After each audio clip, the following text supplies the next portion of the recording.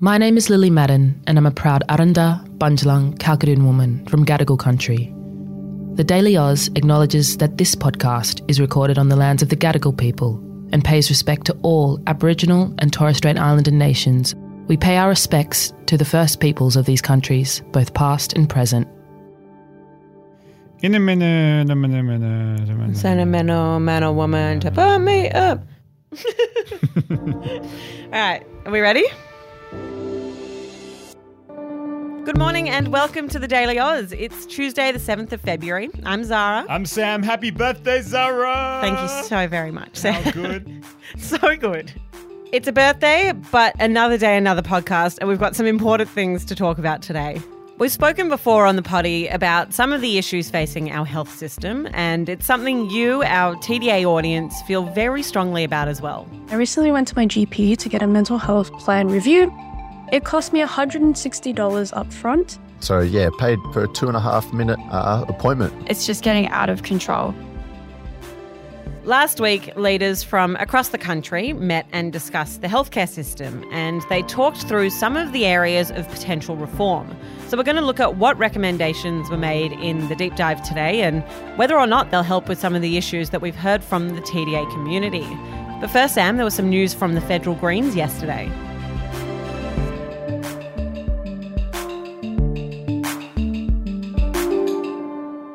That's right. Senator Lydia Thorpe announced yesterday she will leave the Greens and remain in the Senate as an independent. This is a bit of Thorpe speaking at a press conference yesterday. This country has a strong grassroots black sovereign movement full of staunch and committed warriors.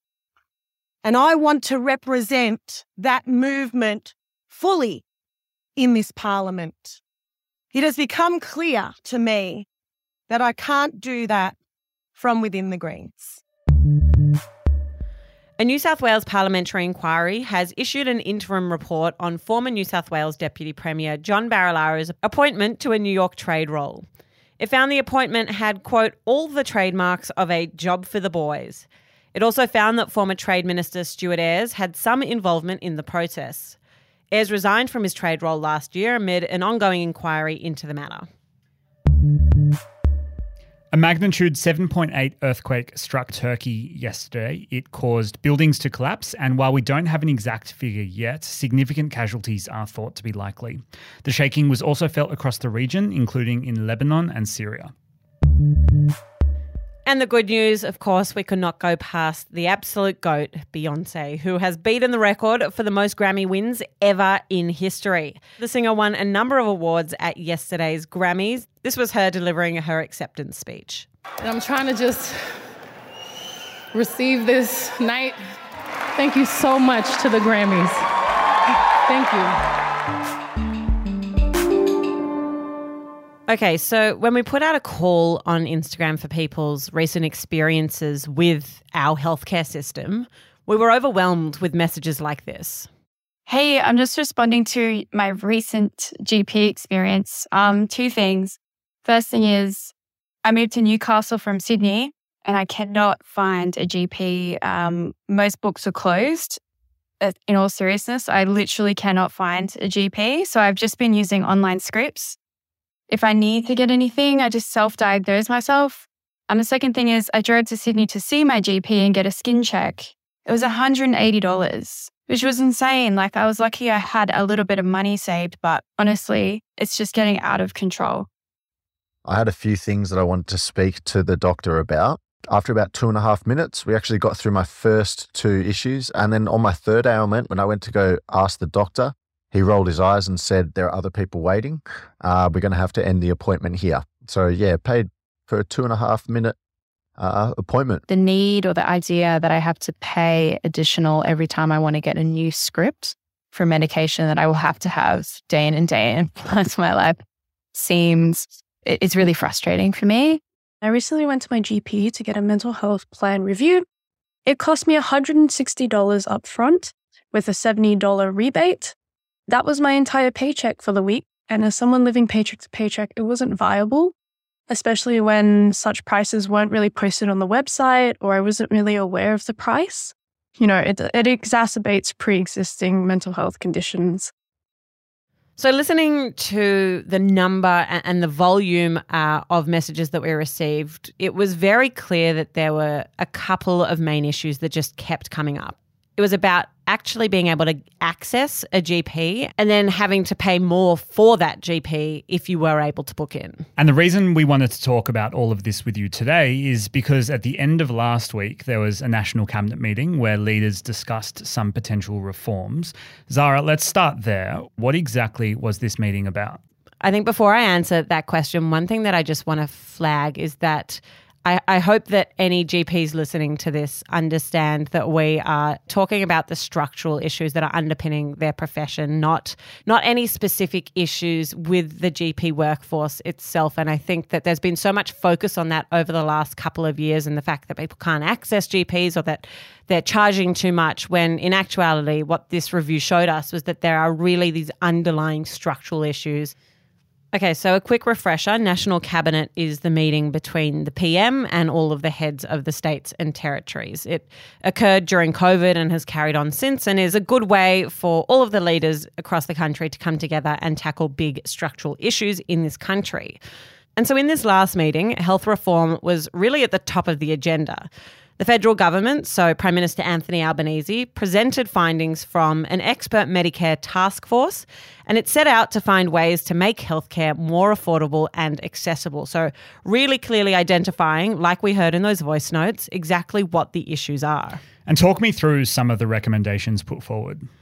I mean, they're not small. There were some fairly big picture structural recommendations that were made in the report. And I'll start with one of those, which was this idea of blended funding. So the way that the system currently works in Australia is that if you're seeing a GP, for example, you're charged each time for that consultation, and whether or not your bulk billed is an issue for each provider, but you're billed each time.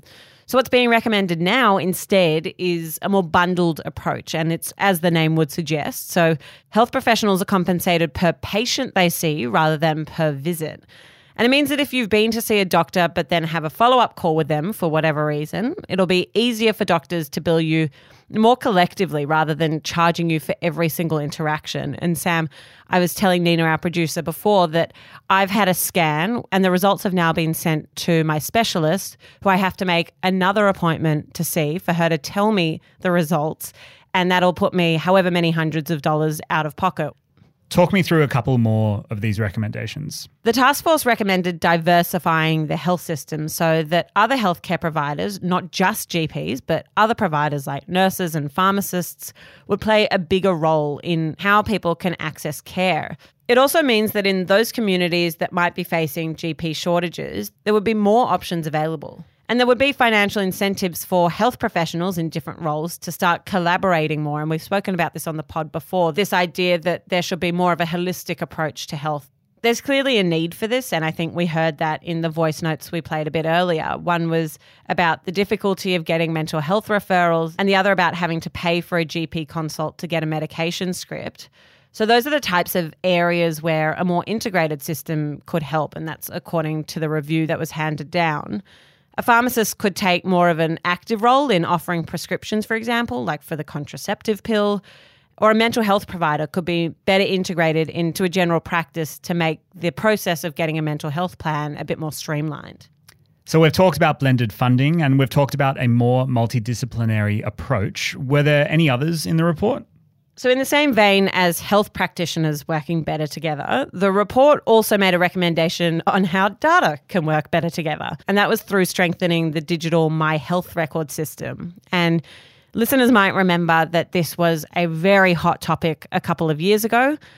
It sort of died away, but now it's been brought back into the limelight. And so according to the report, despite having a digital record system, a lot of our information is still siloed. So that means that when you go from one doctor to another, or you're referred to a specialist by your GP, they can't actually always access your data.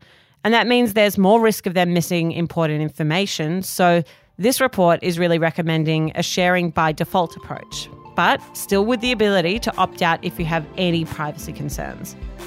We're going to take a short break. We'll be right back.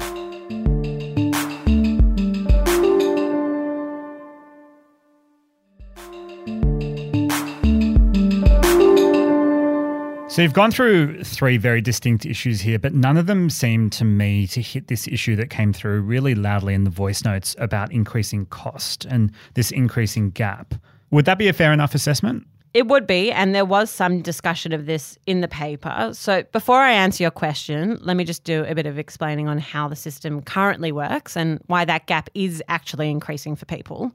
So when you see a GP who does bulk bill, a portion of the fee will be covered by Medicare, which is the bulk billing part, but there's sometimes what's called a gap fee, which is what you'll have to pay out of pocket. Last year, Federal Health Minister Mark Butler said that for the first time in Medicare's 38-year history, the average out-of-pocket payment, or the gap payment, for a medical visit was now more than what Medicare actually covers.